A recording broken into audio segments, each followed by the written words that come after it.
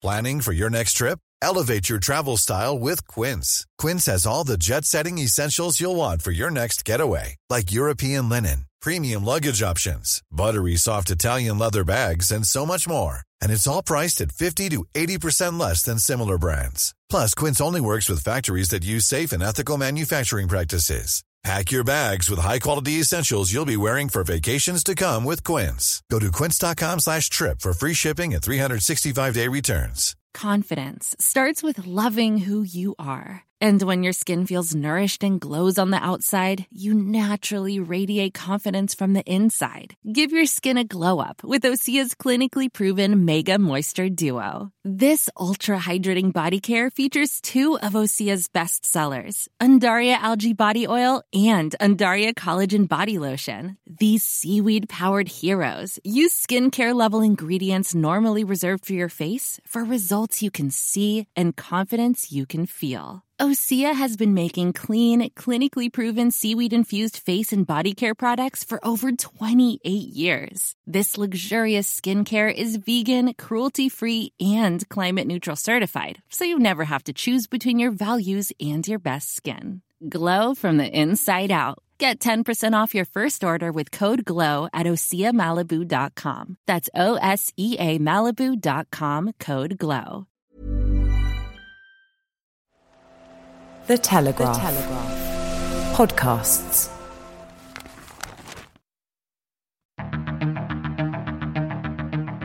I'm David Knowles, and this is Ukraine, the latest.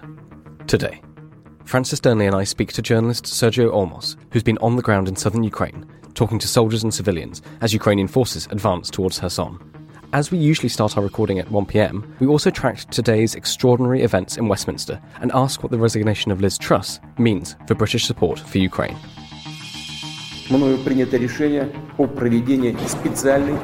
This hideous and barbaric venture of Vladimir Putin must end in failure. Ukraine can win, Ukraine must win, and Ukraine will win. Nobody's going to break us. We're strong. We're Ukrainians. Every weekday afternoon, we sit down with leading journalists from the Telegraph's London newsroom and our teams reporting on the ground to bring you the latest news and analysis on the war in Ukraine. It's Thursday, the 20th of October, day 239. And today, I'm joined by our assistant comment editor Francis Dearnley, and speaking from Kyiv after his recent reporting stint in Kherson, Sergio Olmos. I started by asking Francis for the latest news.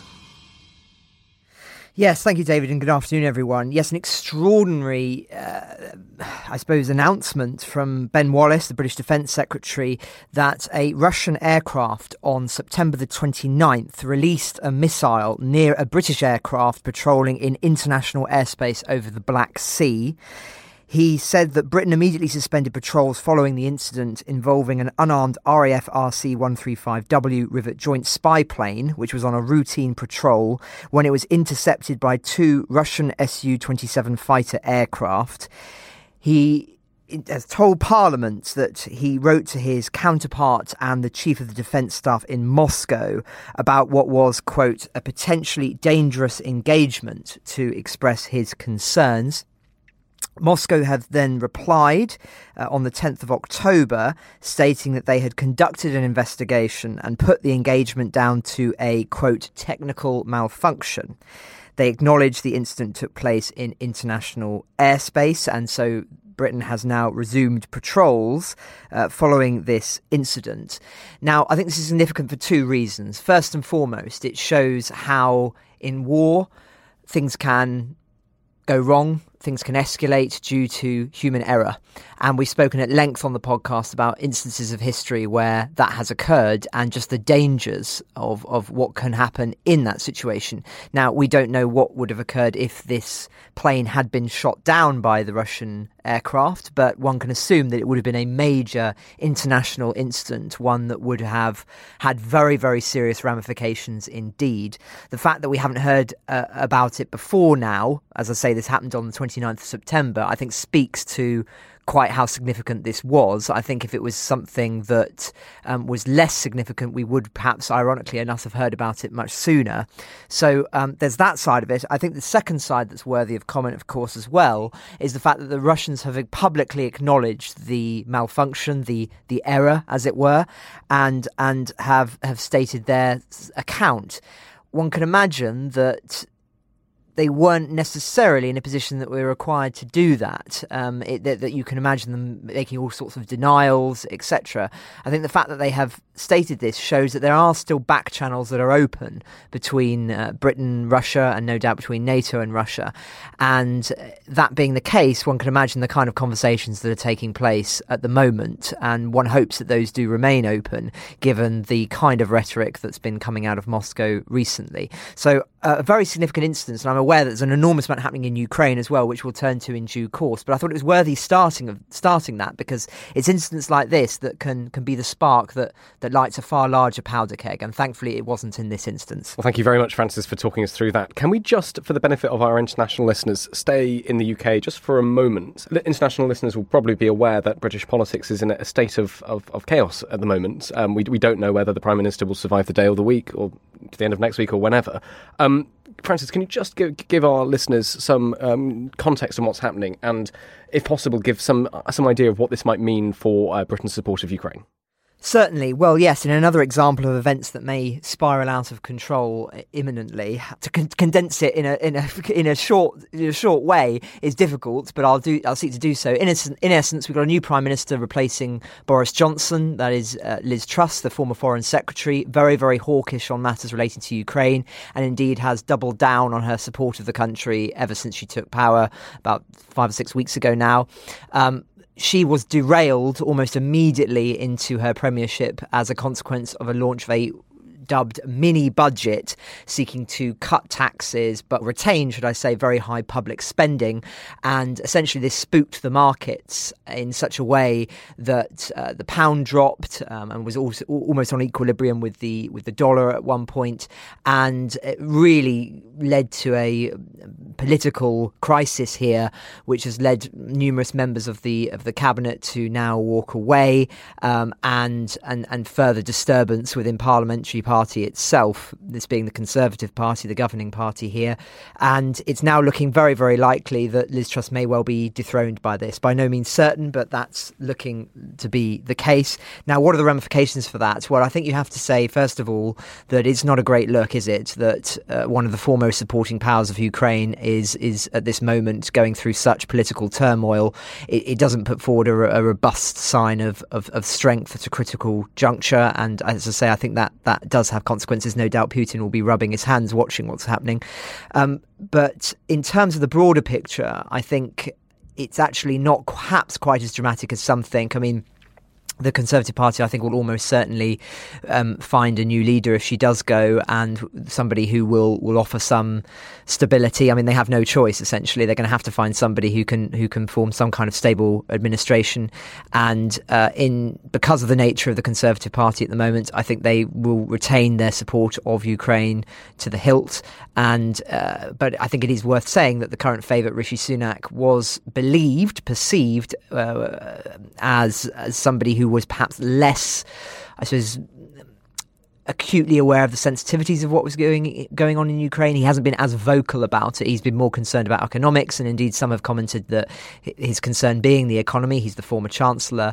His emphasis will not be on foreign affairs, it will be on stabilising the economic ship here in the UK if he does assume power. Thank you very much for that, Francis. That hopefully for our international listeners and our Ukrainian listeners, that does give a decent sort of overview of what's happening here and why it's relevant. Let's turn to Ukraine. There's quite a few updates from the country itself, of course, before we bring in Sergio. So, Francis, can you just talk us through what's the latest from Ukraine? Yes, well, turning, of course, to the vital front in Ukraine. So first of all, I think we should just touch on the ramifications of the electricity issues that, of course, Ukraine has been having as a consequence of these drone strikes that we spoke about at length in recent days. So Ukraine is now restricting electricity usage nationwide for the first time following that barrage of Russian missile and drone strikes, which have destroyed the power plants. That comes on the back of Putin imposing martial law on territories annexed from Ukraine and boosting the powers of his security services in those regions along the Ukrainian border. I think it's obvious why he's doing that, seeking to cement his control in those places. Though, as I say, the Ukrainians are continuing to advance in some of those annexed territories, and so it doesn't necessarily change the military situation, but nonetheless I think worthy of note. But of course the big story, and one that Sergei will be able to offer a lot more detail on, given that he's in the area at the moment, is around what is happening around Kherson. So very briefly, the UK Ministry of Defence has offered some analysis this morning saying that Russia is considering withdrawing troops and equipment over the Dnipro River, despite all the permanent bridges being destroyed there. That's something that, or at least severely damaged. Some are destroyed, some are damaged. That's something, of course, that Dom has spoken about at length in the past, and I'm sure, be able to do so in more detail tomorrow. Now, there's been also, on the back of this, a rare admission by Russia's new general about the difficulties facing Russian troops in Kherson. He said in Russian media that, quote, a difficult situation has emerged in Kherson, where Ukraine has been conducting, of course, a string of successful counteroffensives, and says that as a consequence of this, that withdrawal is being considered. As I say, that's echoed by the MOD, and also another interesting piece of analysis on this that's just worth talking about is from the Institute of the Study of War, which is saying that it believes that as a consequence of any withdrawal, it seems likely, given the research that they've been putting together, that Russia will seek to destroy the dam near the city of Kherson, blame it on Ukraine as part of its plan for the withdrawal, saying that, in a sense, to conduct a false flag attack and blaming the breaching of the dam on the Ukrainians in order to cover the retreat and to prevent and delay the Ukrainian advances across it. So very, very significant developments on that front, and of course one that we've followed very, very closely on the podcast from the beginning. But no doubt, as I say, Sergio can offer a lot more insights on what's really happening on the ground. Thank you very much for that, Francis. Well, Sergio, this is a perfect time to turn to you. Francis has given us a broad sort of strategic update. You've been on the ground near Kherson. Can you tell us a little bit about where you've been and what you've seen? Yeah, so we were able to go right up to the front line. We were in a recently liberated village that was, they told us they had been liberated like October 4th, but I think officially it's been liberated on the 12th. And we got some incredible access. There's a media blackout in Kherson, so you can't really go down there by yourself. You have to go with a press officer, and usually that can be cumbersome and not very, you don't see that much. But our press officer was just willing to go, right up to it. And we got to talk to residents and villages that had been liberated 2 weeks ago, and we got to talk to residents who were like right next to tanks that were firing at Russians. And the most interesting part of that was we were right there talking to a resident, and this unit rolls up, and their movements are so swift. I mean, they're not sloppy. They don't stand around. They kind of know what they're doing. And we were talking to them and saying, what's going on here? And they're like, well, this is mostly outgoing fire. There's some incoming, but that's our tank working right there. The bastards are a kilometer away. Should take cover. There's shrapnel flying around everywhere. And he's like, you guys got pretty close. He's like, there's nowhere else to go. It's a kilometer away is the Russians. So seeing it from that perspective, I can tell you that there's a couple of differences from Kherson to the Kharkiv counteroffensive, because I covered both. One of them, the most striking one, is the terrain is different. Right? It's not forest. Kherson is huge open fields. And because of that, even these liberated villages, when you're driving between them, you're pretty exposed. I mean, it's not just you in a car. I mean, anyone's exposed. The tanks, the convoys, and that's really striking. I mean, it was a clear, beautiful day, and just driving between liberated villages, we saw a fighter jet, twisting in the air. I saw anti-air defense really close by, knock something out of the sky, and it's over before you even know it. I mean, it literally shot, exploded, and it looked like somebody put their cigarette out in the blue sky. And you hear artillery almost nonstop. And what's interesting is when you're driving between villages, if you look to your left, we saw smoke kind of hitting positions. Look to our right, we saw smoke hitting positions on either side of the road for kilometers in the distance. And it was just like, wow, the front line is super active in many directions. And the other interesting thing was there was a lot of trenches that we passed that were Russian trenches. And I got to go inside some of them.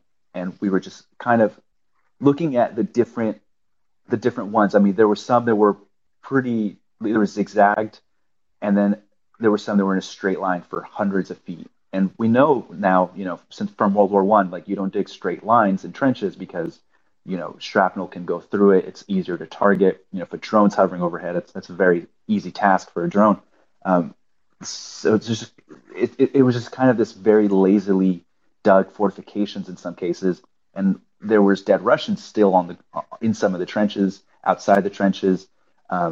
In one case, there was a commander who had been, he's still laying on the ground, and we kind of stopped there to look at him and look at the fortifications, and soldiers would pass by and just kind of glance over and, kind of smirk and keep driving. And in the trenches, I saw a pot of stew that with a spoon still in it. And I was just taken back by like how recent Russians were fighting in these very trenches. The officer we were with was telling us that they had cases of guys who would stick their legs out of the trenches hoping to get shot and like the ankle to get pulled out of the front lines.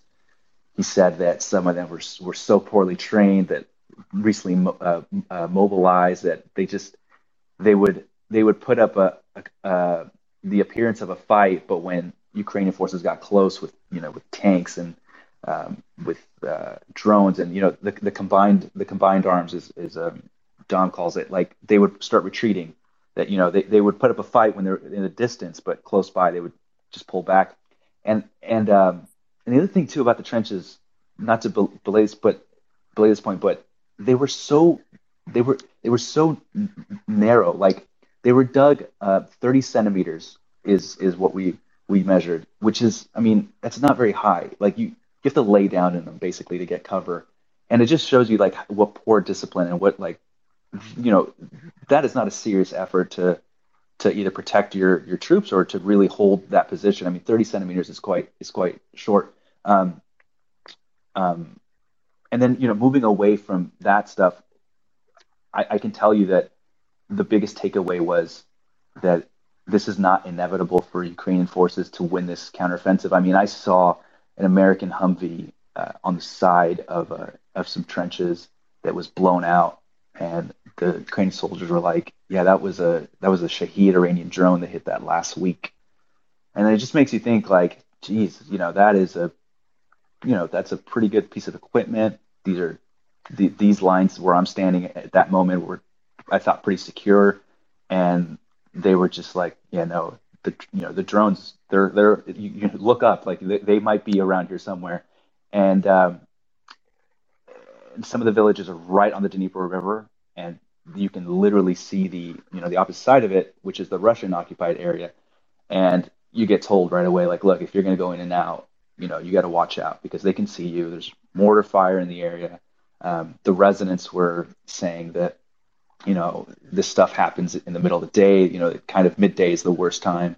So much to talk about. Thank you so much for that overview, Sergio. You've talked about going to the trenches and talking to the soldiers, but you're also speaking to residents. Can you tell us what the Ukrainians are telling you when you move around these liberated villages?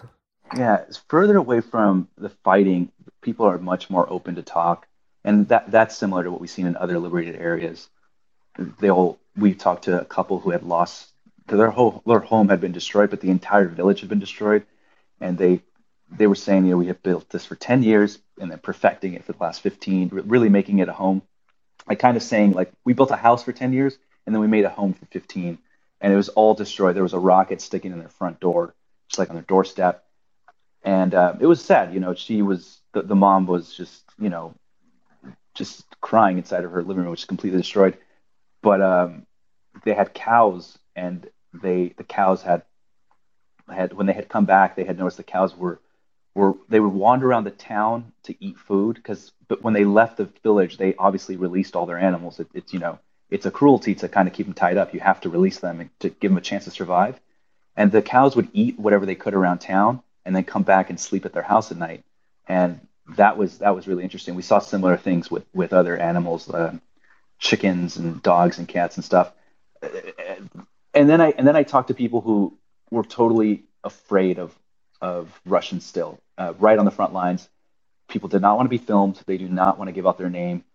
They'll talk to you like, hey man, like what do you want to know? And many of them, we got to speak to them under very harsh conditions, which is some of these, all of these villages really, there's no electricity, no running water. So volunteers will bring in water and residents will come out to fill up their buckets, and you get to kind of speak to people.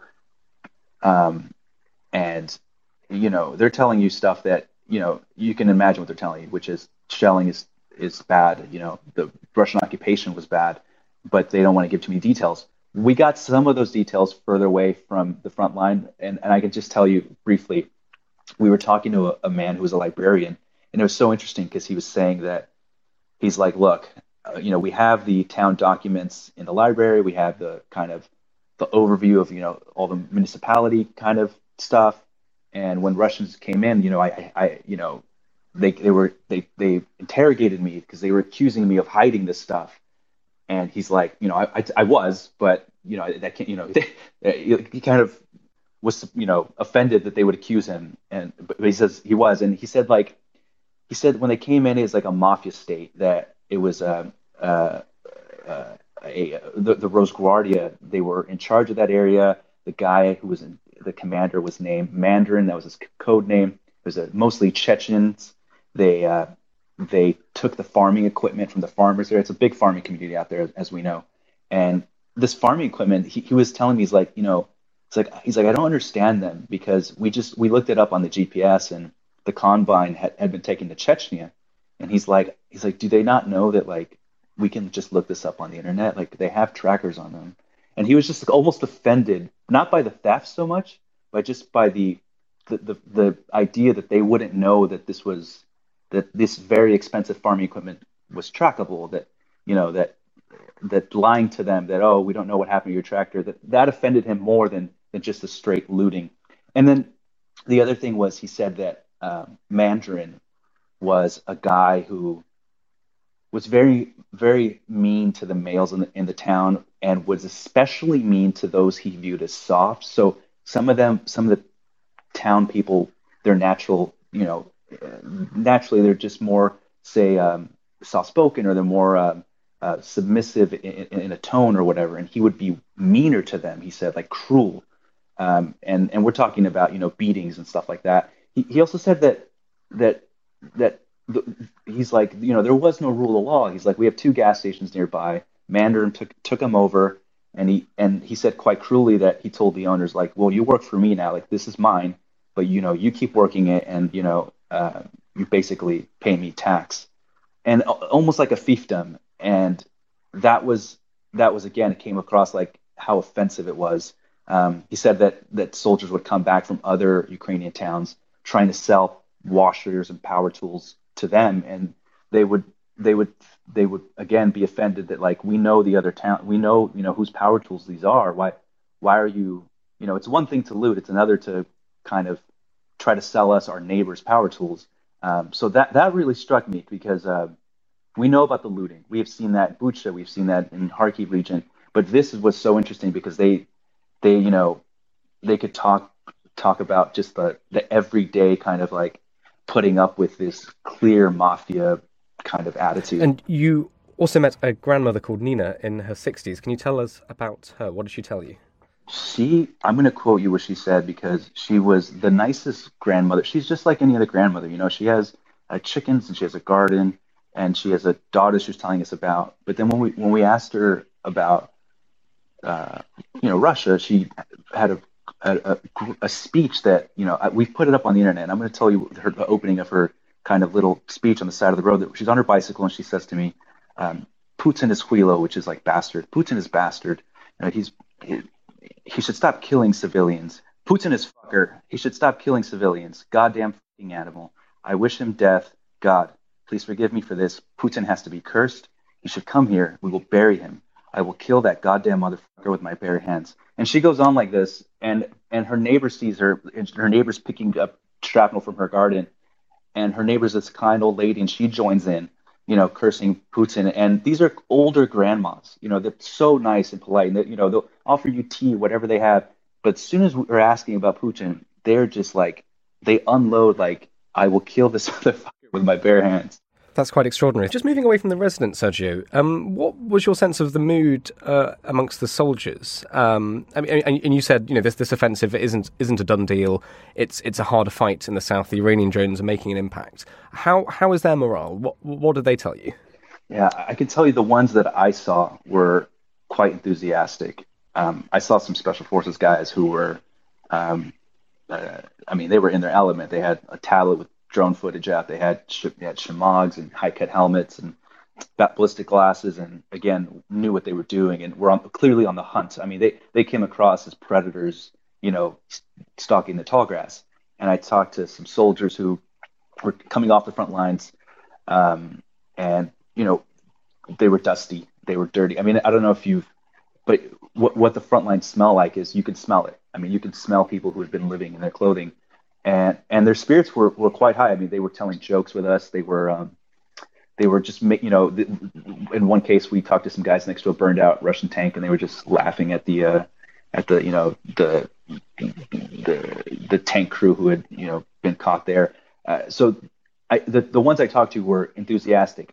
I would say, though, that we should caution that I didn't visit a hospital, right? I didn't visit a field hospital like that, and that might have been a very different experience. But on the front lines, the Kherson soldiers I met were definitely good spirits, and I would say that that was similar to the Kharkiv offensive, where we rolled into a Zoom or Balaklia or even Kupiansk, and soldiers were very clearly on the hunt, aggressive, not like, morale was not slipping. I mean, I think they're pushing forward, and even when I was there, new villages were getting taken over.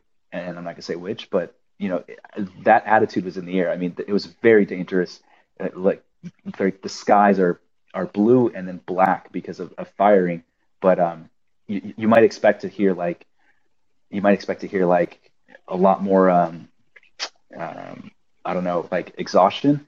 But I got mostly a feeling of like predators on the hunt, kind of giddy to keep moving forward. Can I ask just quickly, I mean, you might not have seen too much of this, but obviously Western supplies to Ukraine in terms of weapons, ammunition and everything else has been a constant subject all the way through this conflict. You talked briefly about the kind of, the equipment they've got, but did you hear from them what they wanted more of or what they wanted the West to provide? No, and I'll tell you why, though, because there is a blackout with anything military, and so kind of I couldn't really start asking about like what equipment, officers at the moment would just tell you like, hey man, we can't talk about that stuff. So I don't really have much there. I could tell you what, like, just not grunts, but, just everyday soldiers were doing, smoking a cigarette and talking. But, in terms of kind of higher level, like, here's what we need, here's what we're lacking in supplies at the moment, that I just don't have anything for you there. No, that's a fantastic answer. Thank you, Sergio. It's even if we don't know, it's good to know why. So thank you for explaining. Francis, I know you've been listening to all of this and you've got some questions, but very quickly, could you just update? I mean, you mentioned the travails of the British government. It's continuing as we speak. Can you just update our listeners as to where we are? It absolutely is, David. So as I speak, Liz Truss is about to give a speech outside of number 10 Downing Street, of course, the home of the British Prime Minister. And it sounds as if she is going to resign. Not confirmed yet, but that seems to be what we're hearing. So, of course, more news on that as we have it. It's literally happening as we speak. So, but my question to Sergio is so fascinating hearing Sergio's insights on this. Sergio, so much has been spoken about Kherson symbolically in this war. It's become something of a sort of Stalingrad city, at least how it's spoken about as being a key front in this, with symbolic value for the Ukrainians and, of course, symbolic value for Putin to hold on to it. Just wondered if you had any insights on that, on the people that you've spoken to, or perhaps that's very much a Western narrative rather than a Ukrainian one. No, I think it is here as well. People definitely want to take back Kherson. It's such a, I mean, even when I was talking about Kherson, people would ask, like, look at me, like, you came back from Kherson. They would look at me like, Kherson region or Kherson the city? Kind of like, did we take the city? I think Ukrainians are all eyes are on Kherson at the moment for Ukraine. Thank you. And just generally, I wanted to ask if there's anything that struck you being out there that perhaps that was different than you expected. Any real shocks further to the ones that you've already spoken about?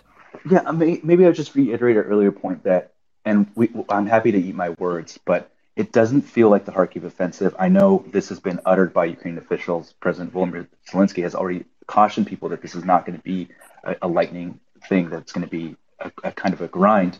And I know that today the British Ministry of Defense said that they're expecting Russian forces to possibly have a huge withdrawal on the west side of the Dnieper River. Just coming back to the front lines, to me it seems that there's real challenges. But one is the terrain it's very open, right? And you can see kilometers in every direction. So that is just hard to fight. And it's not forest. There's not a lot of shade. I mean, you're full view of drones, airplanes, and artillery. And that village we went to, where were 1 kilometer for Russian forces, had been liberated already more than a week ago. I think 5 days earlier, and there was heavy fighting just a kilometer away, which makes me think that this is very very different from what we saw even in Le Mans, right? In the Donbass. I mean, it doesn't seem like they're simply running away. It seems like because the terrain, the trenches, the open fields, that it's just going to be a much bloodier. Like, every kilometer is going to cost a lot more. I'm happy to eat those words if it turns out that there's a collapse tomorrow and it turns into a rout or something. But I would just caution that, because of the terrain, and it is a different thing than what we saw in Kharkiv. And Sergio, what are you going to be doing next? You've been in Kherson for a while. Where is your reporting taking you? Well, again, if Kherson, if there is a collapse, I'm actually heading right back down. So, and I actually was just talking to Telegraph about, we were just discussing if that happens, I'm heading right back down. But otherwise, this issue with the Belarusian border, I might look into that, might go up there. And just generally, I'm back in Kyiv, and there's air raid sirens. We were just driving by one of the power stations there, going to our hardware store where people were stocking up on stuff. And, it feels, I've been here since March, but it feels almost like, to me, it feels like a pre-March, like the stuff I wasn't here for, the early days when there was missiles coming all the time. Because right now in Kyiv, businesses, a lot of them are closed up. People are turning off their lights. People are, last night my landlord texted me saying, like, hey, make sure you guys all shower tonight, because I don't know if the hot water is going to, be working this week. And it feels like it just came back in the front lines, and I'm worried about missiles now here at home in Kyiv. And that to me is there's like reporting to do here. So I'm not sure, but I think, I'm constantly, like, now looking out for that sound of the lawnmower here in Kyiv to see if a drone's overhead. So that's something that's sticking with me. And Sergio, is there anything we haven't spoken about that you think is important for our listeners to understand or to know about what you've been seeing in the south? Yeah, I don't know if your listeners might already know this, but to me, I was reminded of it, that going down to the Kherson and seeing it, and just seeing how difficult, the fight, there was a tank firing, right? There was, every kilometer has to be taken with violence. And it just made me think, because, and I myself will think, okay, Kharkiv counteroffensive seems done. Now they're moving on to the south. That should be done by this time. And I reminded that none of this is inevitable. None of this is determined. I think we think that Ukrainians will just get this job done. But these are 20-year-old guys, a lot of them, with dust on their face, in the sun, braving shelling to get a kilometer. And I just think, none of this is inevitable. None of this should be, factored in as definitely going to happen. And, your listeners might already know that, but to me, I just think, this is not Call of Duty. This is not, some, this is not some movie. Like this is young guys who would rather be probably in university or out at a bar somewhere, who are having to dig a trench and avoid artillery to gain a kilometer this week so that there could be a new settlement retaken. And I'm just reminded of how unfair and cruel all this is. This is, everyone's taking time out of their regular lives now for 7 months to try to return to normal, to try to just not be under the heel of a dictator in another country, right? And I'm just reminded of all that this is it's not fun, it's not a game, and it's things can go very bad, and the only thing keeping that from it is the will of 20-year-old guys out there who refuse to retreat. Well, thank you so much for your time today, Sergio. That was extremely interesting, and thank you for all of your reporting. For our listeners, if you want to read Sergio's dispatch, do just go to the Telegraph website. You'll find it there. It's quite a read, and he talks about a lot of the things we've just discussed. Francis, can I come to you? There's more updates, I'm very sorry to say, from the world of British politics. There certainly is, David. Well, Liz Truss has resigned. It's happened. That I am resigning as leader of the Conservative Party. This morning I met the chairman of the 1922 committee, Sir Graham Brady. We've agreed that there will be a leadership election to be completed within the next week. This will ensure... Yes, we will have a new Prime Minister within 1 week. No answer yet as to who that will be or the exact details of what the process in order to get that new Prime Minister will be. But Liz Truss has herself resigned outside of number 10 Downing Street.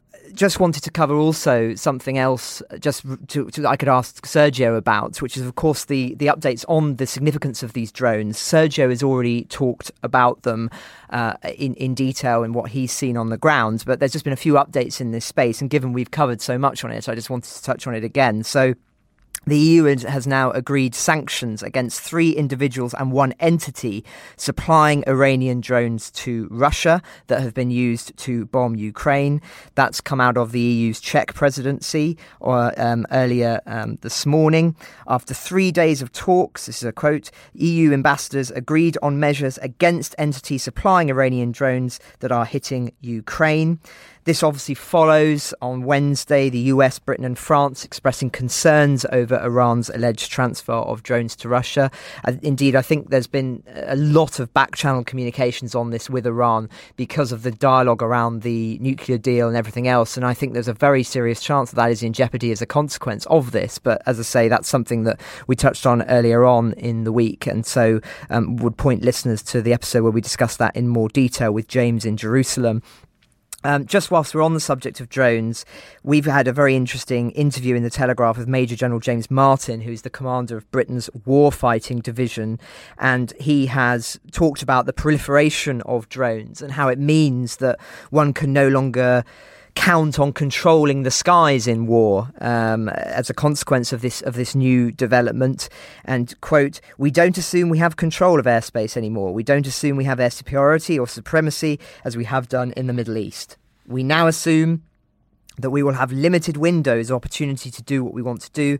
That's the difference between fighting a peer adversary versus fighting a counterinsurgency." Now, of course, he's talking in the context here of in a future military-style engagement where the British Army will have boots on the ground. But of course, these remarks, I think, should be seen in the context of what Ukraine is doing in combating them, and the fact that Britain is supplying weapons to combat them is suggestive of just how difficult it is on the front line in Ukraine to be battling against these drones. But as I say, I wanted to just ask Sergio, what's your feeling on the significance of these drones for what's changing on the battlefield? Is it something that is being interpreted as a game changer, or is perhaps that actually slightly over-egging it? No, it absolutely is a game changer, and not just for the battlefield. I think the insidiousness of it is that, like, because they're so slow, the air raid sirens are a lot longer. They last hours now, and because they come in these huge waves, some are going to get through, and that psychological factor just here, it means that people are hearing an air raid siren for 5 hours, so they know some will get through, and because you can't just stay in a bomb shelter for 5 hours, you have to keep going out and conducting your business. You have to go to school. You have to go to the grocery store, whatever. And you just know now that something might be hovering overhead, and that's the insidiousness of it. On the battlefield, what I felt, again, seeing that Humvee burned out was, damn, there is, this is the roll of the dice out here. It's clear skies. You could be in a really, an armored vehicle, but if the drone sees you, goodbye. Like that, there's really, it's not like the missile defenses or the cruise missiles where I can tell you, when there's a cruise missile launch, they get detected and you kind of know, okay, you got about 20 minutes. The air defenses may shoot some of them down, but you can head down to the shelter. With these drones, they may say the drones have launched, and the next 5 hours you're just kind of waiting to see if anything gets hit. Thank you, Sergio. Thank you, Francis, for your questions. Francis, just one more update. Can I ask you what is happening in Italy? We talked about it briefly yesterday. Silvio Berlusconi, who's in the coalition Italian government, and there's more details coming out from some things he's been saying. Can you talk us through it?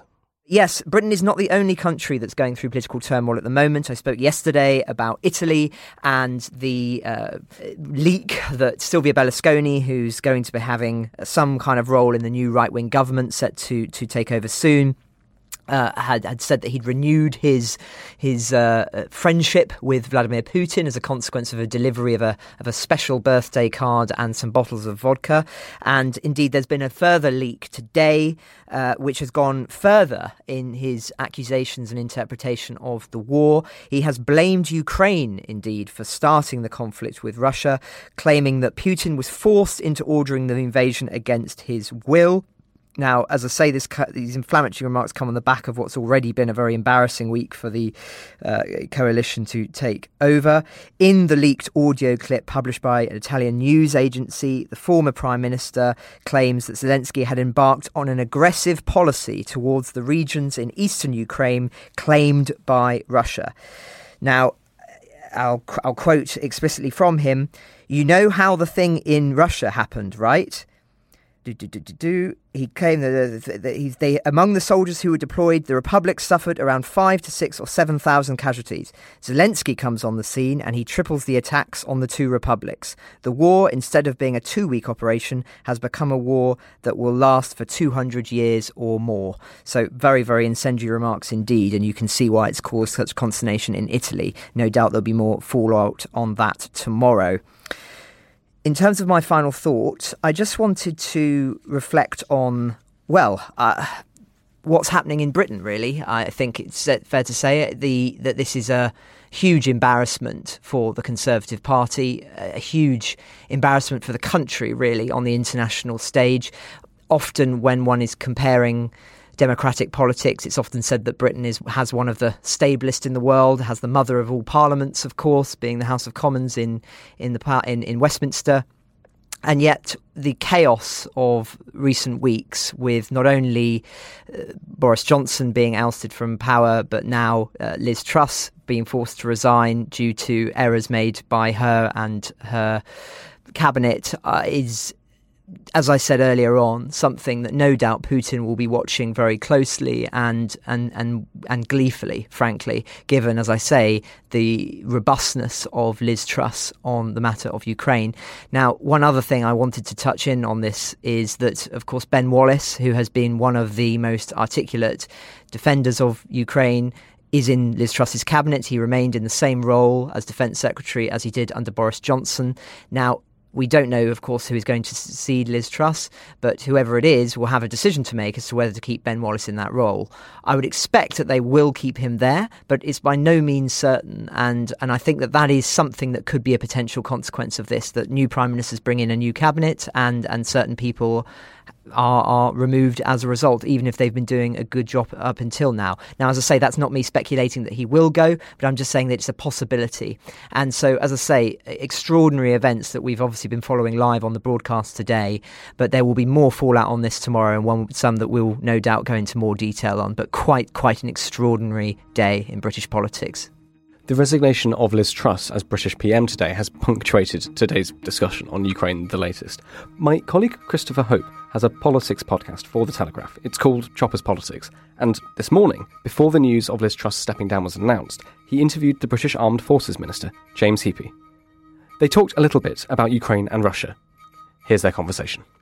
When you were last on this podcast, shortly after the war broke out, Russia's invaded Ukraine, you said this. There are missile systems deployed in Belarus that are capable of delivering tactical nuclear payloads, so battlefield nuclear weapons. And I don't know whether he would use those. I think that Russia has a doctrine of a violent overmatch, so the more resistance it meets, it just goes. The risk of tactical nuclear payloads in the war in Ukraine, that hasn't happened yet, but how near are we to Putin deploying nukes? So I think there's good news and bad. The good news is that was the case then, that there were missiles like the Iskander, for example, that were based in Belarus that have the capability of carrying tactical nuclear payloads. But so many of those Iskander missiles and the other kind of high-end sophisticated cruise missile type systems that Russia had in its arsenal in February have now been wasted in an appallingly badly delivered military plan, if indeed there was really a plan, that in many ways the kind of scale of that threat is diminished.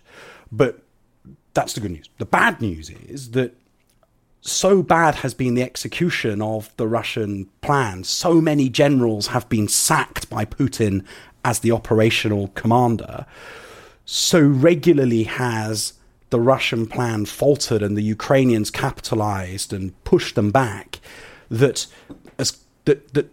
the closer the Ukrainians get to the outcome that we all desire, the more that Putin's rhetoric is designed to intimidate and to fracture the Western alliance. Now, well, I think there's a difference between the tactical use of the threat to try to fracture Western cohesion, warn the West off from further arming of Ukraine, versus whether he really means it.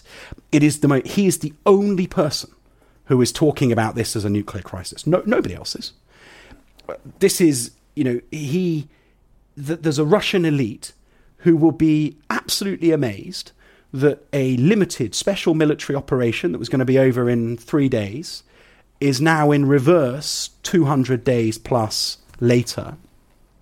And there are sensible people in Russia, and Putin doesn't have, he's not suicidal. He knows what he's doing. And if you look at what he was saying in Astana the other day, it was very different to the language he was using the week before. So I think we have to hold our course. We have to make sure that our allies are still solid around us. And the perverse thing is, for all of the trials and tribulations at home, internationally, the UK continues to lead in this stuff. The conversations we have with our defence and foreign policy colleagues around the world, they look to us to sort of say how we see it, what we think comes next. So we just need to keep people focused on the fact that Ukraine must win. This must end on Zelensky's terms. That to not achieve that would be to set the conditions for the rest of this What is century. a win? Is it Russian forces exiting all of Ukraine territory, including Crimea? Well, I think that's for Zelensky to define, and I think it's for, and I think we have to be ready to stand behind him in what he says. In that. I think it becomes, you immediately create the conditions for fracture of the Western alliance if you start to say that we're going to try to negotiate with Zelensky about what we think are appropriate terms. That is to erode his sovereignty and to reward Putin's belligerence. But I think we all also have a very clear idea of kind of what would be a provocation to many, and I don't think it'd be appropriate to be explicit about those. But the overarching principle is this is about where Zelensky wants it to end. But of course set against a very clear understanding of how we would avoid provoking. And the European Union alliance, that won't fracture. The UK can continue to lead and keep that together. Yeah, I mean, I think what's really interesting for all of those who say that our place in the world is now hugely diminished and our role in Europe is now one in irrelevance, that is wishful thinking on the part of those who are seeking to play out an anti-Brexit narrative. The reality is that the last 2 years has reinforced just how central the UK is to Europe as a community of nations and our shared security. and the fact that we no longer sit at the Commission top table, an irrelevance compared to the role that we play in shaping the views of allies around the continent. Britain's role has almost grown, really, outside the EU. I mean, there's... Okay, we've reminded European allies of our centrality to European security, if nothing else. And the question, which I've got to ask you, it might be unanswerable, when does the war end?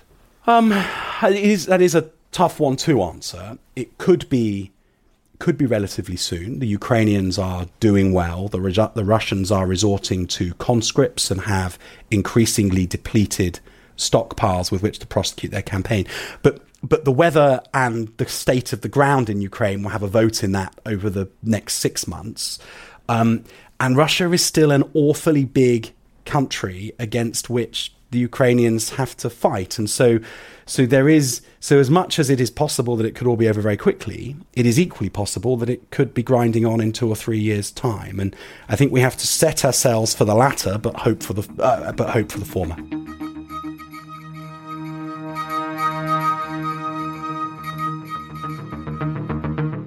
Ukraine the Latest is an original podcast from The Telegraph. To stay on top of all of our Ukraine news, analysis and dispatches from the ground, subscribe to The Telegraph. You can get your first 30 days completely free at telegraph.co.uk/audio. You can also listen to this conversation live at 1 p.m. each weekday on Twitter Spaces. Follow The Telegraph on Twitter to make sure you don't miss it. If you enjoyed this podcast, please consider following Ukraine the Latest on your preferred podcast app.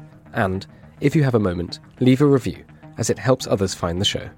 You can also get in touch directly to ask questions or give comments by emailing podcasts@telegraph.co.uk. We do read every message. And we're especially interested to hear where you're listening from around the world. Ukraine the Latest was produced by Isabel Boujard, and today on Twitter, Claire Hubble. Just before you go, listeners, I wanted to tell you about another podcast you might like from our foreign desk here at The Telegraph.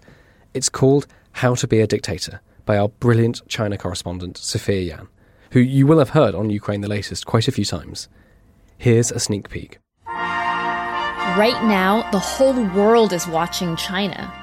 It's the 20th Party Congress, a twice-in-a-decade political set piece that reveals the outcome of China's very secretive leadership selection. And there is, of course, only one man in the running: Xi Jinping. This is seismic. After the death of Chairman Mao Zedong, there has been a 2-term limit on Chinese leaders. No more. Xi is on the cusp of effectively becoming ruler for life. Understanding him has never been more important. They turned this place into a hell. We're in Beijing. We see business people that disappear by the state all the time. I mean, everything is protected and you're under constant watch. But reporting on Xi? Well, that might be my toughest assignment yet. I've come into a bathroom now to try to upload all these files in case on my way out I get stopped and searched and they try to delete these. Despite 10 years in power, he remains a puzzle. One we know very little about beyond official propaganda. Who is he, really? How has he managed to build a cult of personality? What kind of a leader has this made him? And what does that mean for all of us? China under Xi doesn't like these sorts of questions. Don't touch me! But I'm going to try and ask them anyway. I'm Sophia Yan, and this is How to Become a Dictator. Coming soon from The Telegraph.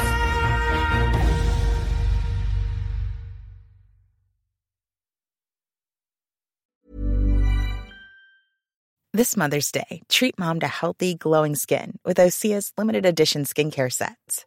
Osea has been making clean, seaweed-infused products for nearly 30 years.